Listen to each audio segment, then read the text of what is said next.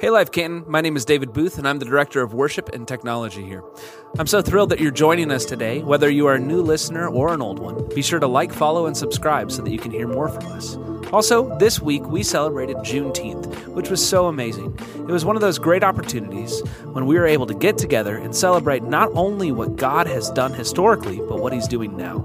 If you wish to participate in what God is doing, I'd encourage you to support the mission of our church. You can do that at lifecanton.org. This week, we heard from our friend, Reverend Darren McCormick. I hope you enjoy his powerful message. Give that a listen, and I'll catch up with you in a minute.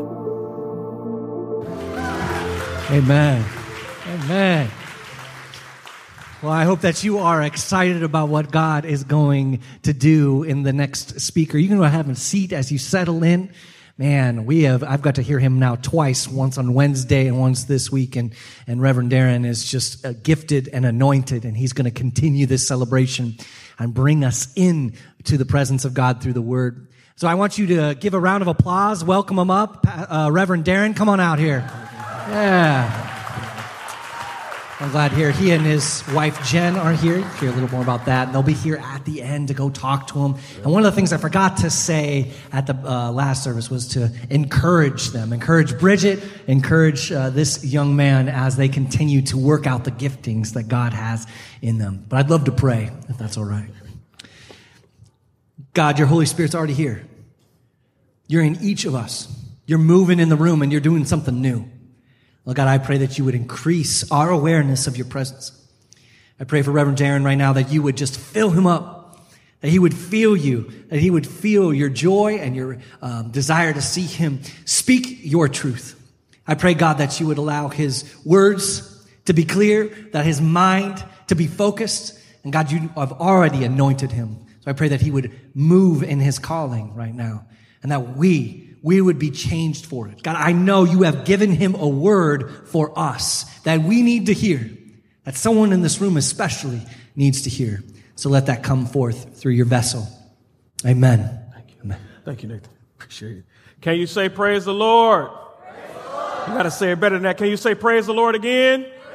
Can you say praise the Lord one more time and give the Lord a hand of praise if you love Jesus today? Amen. Amen. So thankful and grateful to God to be here. Happy Juneteenth to all of you today. We also want to say happy Father's Day as well. We understand that Father's Day is a holiday that puts us all in different categories in different places. But wherever you are today, I just want you to know that God is able. I want to take us to the book of Habakkuk, chapter 2, beginning at verses 2. And we'll just read verses 2 through 4 together. I'll read it in your hearing from the English Standard Version. It says, "And the Lord answered me, write the vision. Make it plain on tablets, so he may run who reads it. For the vision awaits its appointed time. It hastens to the end. It will not lie. If it seems slow, wait for it. It will surely come. It will not delay." Verse 4, "Behold, his soul is puffed up. It is not upright within him, but the righteous shall live by faith." I want to talk today from the subject, in between faith. In between faith. What is Juneteenth? Juneteenth is the oldest known celebration of the freeing of slaves in the United States, and it dates back to June 19th, 1865.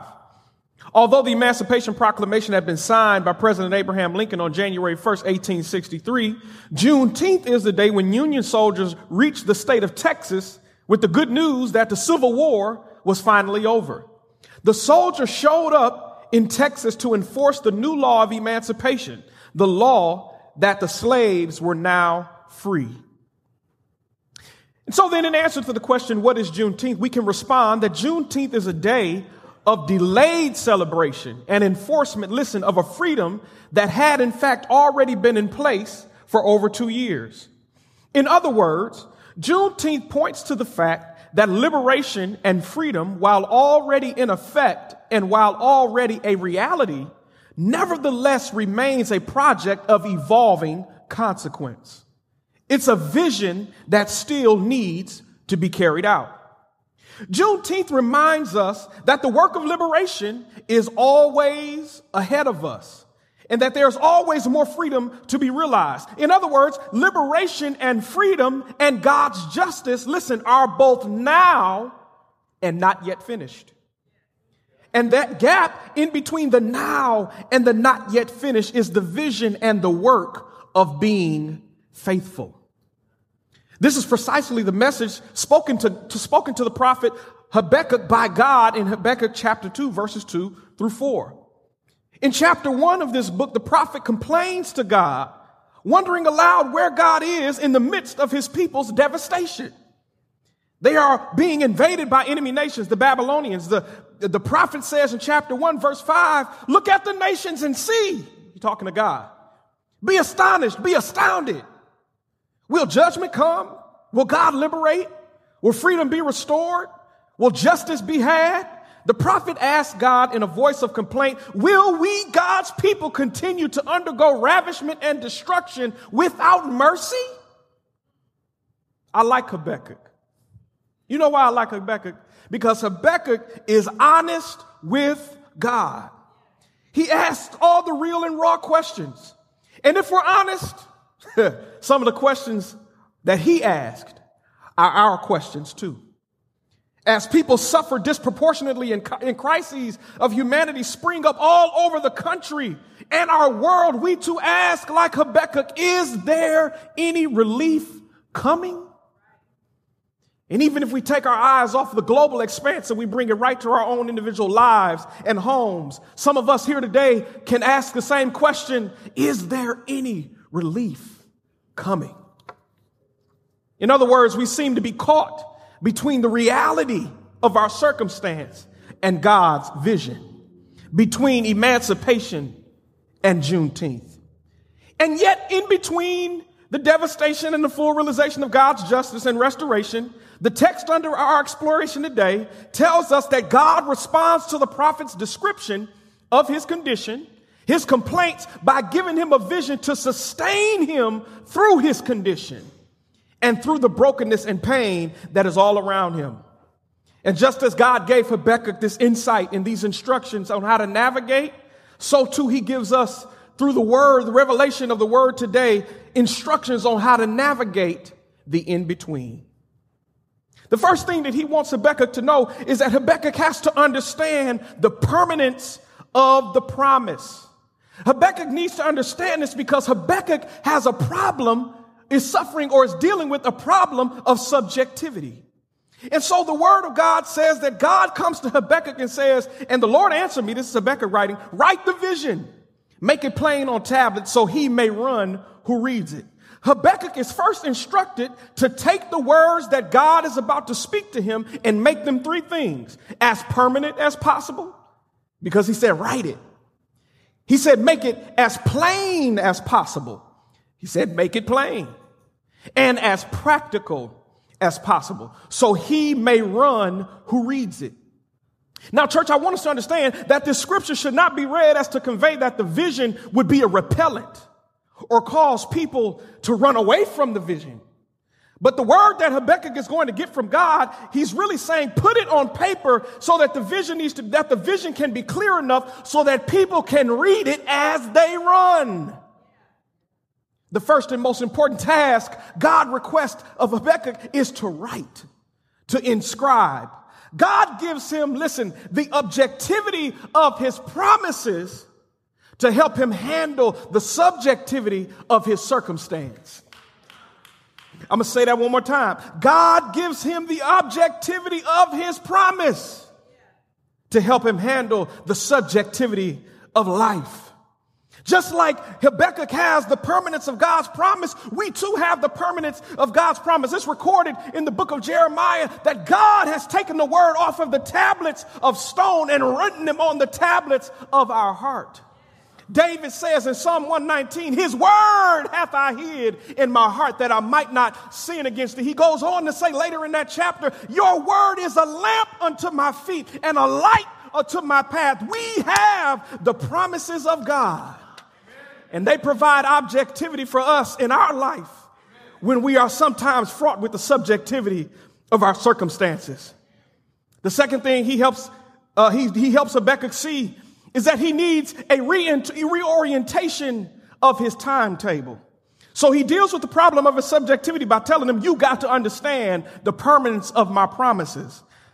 But Habakkuk has a problem with timing. And God wants him to reorient his timetable. If you don't believe me, it's right here in the text. In verse 3, for still the vision, this is God telling Habakkuk, awaits its appointed time. It hastens to the end. It will not lie. If it seems slow, wait for it. It will surely come. It will not delay. Now, one of my friends said this in California. He was preaching. He said, we have no problem trusting God's promises, but we have problems trusting God's pace. We trust his promises, but we very rarely trust his pace. We can't blame Habakkuk for being confused about his timing, because he says right here, he said, this is what God is telling him, for the vision is awaited for an appointed time. It hastens to the end. It will not lie. Habakkuk's like, okay, we get somewhere. But then he says and tells him in the next part of the verse, if it seems slow, wait a minute. Wait for it. It will surely come. It will not delay. So it's for an appointed time. It won't hasten. It won't lie. But if it seems slow, Lord, it is slow. You missed the whole point of my complaints in chapter 1. It is slow. But the Lord is saying, if it seems slow, wait for it. It will surely come. It will not delay. This reminds me of a statement that my grandmother used to say. He may not come early, but he sure ain't never late. But he tells him to wait for it. Now, this particular idea of waiting for it hit me like a ton of bricks in my studies, because it shifted my understanding of what it's really talking about here, because we all have our own ideas of what it means to wait. And the Bible has no shortages of inspiring messages about waiting on God. But the word that is used here and translated in the Greek is not just the biblical idea of merely looking forward in anticipation. This Hebrew word that is translated wait is defined as to continue in a certain state until the expected event occurs. What he's really telling Habakkuk is, don't just look forward, keep moving forward. Don't just look forward, keep moving forward. It won't delay because I won't delay. Because you can have faith in the timetable. You reorient your timetable because you need to realize that it's not your timing that we're dealing with, it's my timing. And the Bible says his thoughts are not our thoughts, his ways are not our ways. As far as the earth is from the heavens, so are my thoughts away from yours. He's saying you don't trust my timing because I'm not asking you to know anything about the timetable. I'm asking you to trust me because I'm the keeper of the timetable. The timing may not be perfect to you, but it's perfect because I'm perfect. I'm going to tell you a story here. This is why it hit me like a ton of bricks. My wife and I right now are dealing with a fertility issue. And we have to trust God's timing. My wife is diagnosed with PCOS. That's the short version for a long word. I'm going to give it to you. Polycystic ovarian syndrome. That does not mean that my wife has a bunch of cysts on her ovaries. It just means that when you look at the ovary on an ultrasound, it looks like it's a bunch of cysts because there's a bunch of fluid-filled sacs that prevent eggs from maturing the way that they normally would based on biological process. And so it has varying degrees of severity. And so her doctor told her early on in her life that you may not necessarily be able to get pregnant right away. It's just going to take a little work. Well, that little work has been a process for us. IUI appointment, injection, pill after pill, ultrasound after ultrasound, bad news and report and sad look on my wife's face after sad looks on my wife's face. And so we went through the process of IUI, which is intrauterine insemination, just to be specific, and it failed. We went through it a second time, it failed. There was one mature egg, it came through, and we was like, whoo, we got something. And it didn't do what it was supposed to do, basically. So one day my wife got a call from her doctor because she had talked to me, and I would never tell my wife what to do with her body. But my wife asked me, she said, do you think we need to take a break? And the Lord had already begun to deal with me about the fact that she probably needed to take one because it began to take a toll on her emotionally. As a matter of fact, I think it was like an iceberg situation. What I was seeing actually wasn't the depth of the emotion that she was dealing with. As a matter of fact, I know that. And let me say this on the front end while I'm here. The Holy Ghost gave me release on telling this story. And I did ask my wife permission to tell this story too. Yeah. Y'all didn't think I had that covered, did you? Cause I like y'all life Canton, but I got to go home after I leave here. Amen. So she did give me permission, so I wouldn't tell this story unless I had her clearance to. But nonetheless, I just want you to know that little piece of detail. My wife was sitting there and she told me, I know what God promised me. I know what God promised me. IVF, they want to get her ready for IVF, and she's looking at all this paperwork, and I was just like, hey, let's take a break. Let's step back a minute and let's get some understanding about what we're dealing with. And I told my wife this. I told her, I said, if we both know what God told us, but it's going to happen in God's timing. Because it's not the fact that the timetable doesn't look good, because friends are getting pregnant and cousins are getting pregnant and associates are getting pregnant. God's sisters are getting pregnant and everybody around us getting pregnant, and she's looking at all of this, taking it all in, and we're taking it all in as a couple. And so what I begin to do is I begin to look and say, Lord, I've seen you do it for others, and I know you're going to do it for me. I can celebrate with others and I can celebrate with them because I understand that the timetable is not in my control. It's ultimately not about time anyway. It's about what's good and what's his will. And his will is perfect because he's the keeper of time. And so while we're waiting on God, we're not just standing and looking forward. We're keeping it moving. We're living our life. We're going on vacations. We're growing together. We're loving each other because like Habakkuk had to learn, and like we all here have to learn sometimes too, don't just look forward, keep moving forward. How do you move forward though? Habakkuk has to deal with his problem of subjectivity, so he has to understand the permanence of the promise. God addresses Habakkuk's problem with God's timing by saying you need to reorient your timetable. But now he addresses Habakkuk's approach by offering him clarification on an appropriate response. And in so doing, he gives Habakkuk steps on how to proceed forward. He helps him understand this by, first of all, helping Habakkuk understand that the main part of your complaint was the fact that you broke up the categories of people along the wrong lines. Because again, if you go back and you read Habakkuk's complaint to God, he's talking about the fact that the Babylonians are wicked and Judah is less wicked. They're more wicked, we're less wicked. But God helps Habakkuk understand it's not about wickedness, it's about pride versus righteousness. It's about being proud versus having righteousness. What is pride and what is being proud versus having righteousness? It's not wickedness or not wickedness, but pride and being proud makes you puffy, self-sufficient, presumptuous, because you are relying on yourself. But righteous people live by faith. This is what the Bible says in the last part of verse 4. But the righteous shall live by faith. The King James Version said, and the just shall live by faith. This phrase was so foundational and so pivotal and so rocking to the idea of faith in the Bible that Paul pulled on it 3 different times in the New Testament. But this is where the passage is rooted, in God's conversation with Habakkuk. He tells him, you have a problem with subjectivity, so I've given you the objectivity of my promise. You have a problem with timing. I've helped you understand that you don't have to trust the timetable. Reorient your timetable because I'm the keeper of the timetable. I'm perfect, therefore the timing is perfect. But then he helps him understand how to proceed forward with that information. You proceed forward in faith. Because faith, this is what he helps him understand. Faith does 3 things for us in between. Number 1, faith is the basis for correct conversations with the Lord.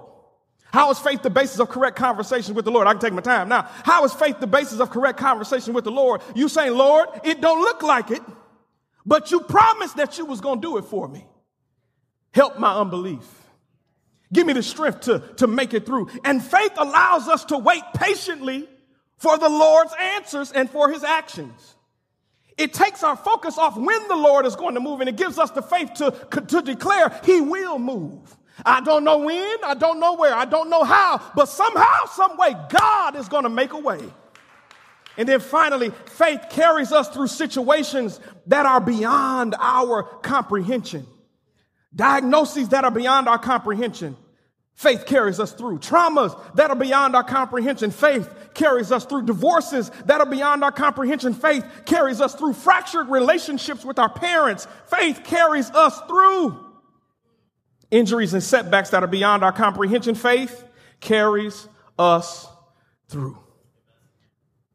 Well, preacher, how does faith carry us through? Reverend Darren, how does faith carry us through? I'm glad you asked. We see this events in Habakkuk's.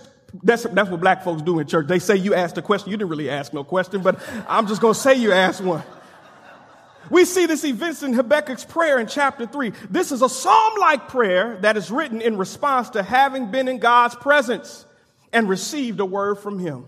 Freedom is coming from faith, and Habakkuk receives the freedom of faith because he's been in the Lord's presence. If you go with me to chapter 3, verse 16, you'll see that Habakkuk testifies about what it means to be in God's presence. He opens up with the petition, but he testifies at the end of chapter 3. Verse 16 says this: I hear and my body trembles. My lips quiver at the sound. Rottenness enters my bones. My legs tremble beneath me. Yet I will quietly wait for the day of trouble to come upon people who invade us, because he has a promise from God. And so Habakkuk is saying in chapter 3, verse 16, although this hurts, and although the reality of the situation is still painful, I have a promise. So that promise gives me a yet. Yet I will quietly wait for the day of trouble. I will keep my mouth closed. I'll quietly wait for the day of trouble to come upon the people who invade us, because you said it would.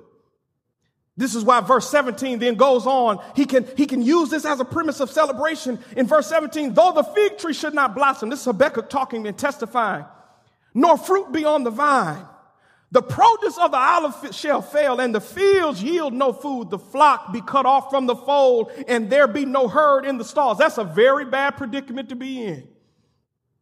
But verse 18 does something. Yet I will rejoice in the Lord. I will take joy in the God of my salvation. God, the Lord, is my strength. He makes my feet like deer's. He makes me to tread on my high places. Being in the presence of God, getting a word from God, helps him understand that you proceed forward, because what happens is the word from the Lord does not change Habakkuk's circumstances. He changes Habakkuk's heart in the midst of his circumstances. We make it in between by knowing that ultimately our faith is in God and he won't fail. We make it in between by knowing that ultimately our faith is in God and he won't fail. Can I say that for myself one more time? We make it in between by knowing that ultimately our faith is in God. Glory, hallelujah. And he won't fail.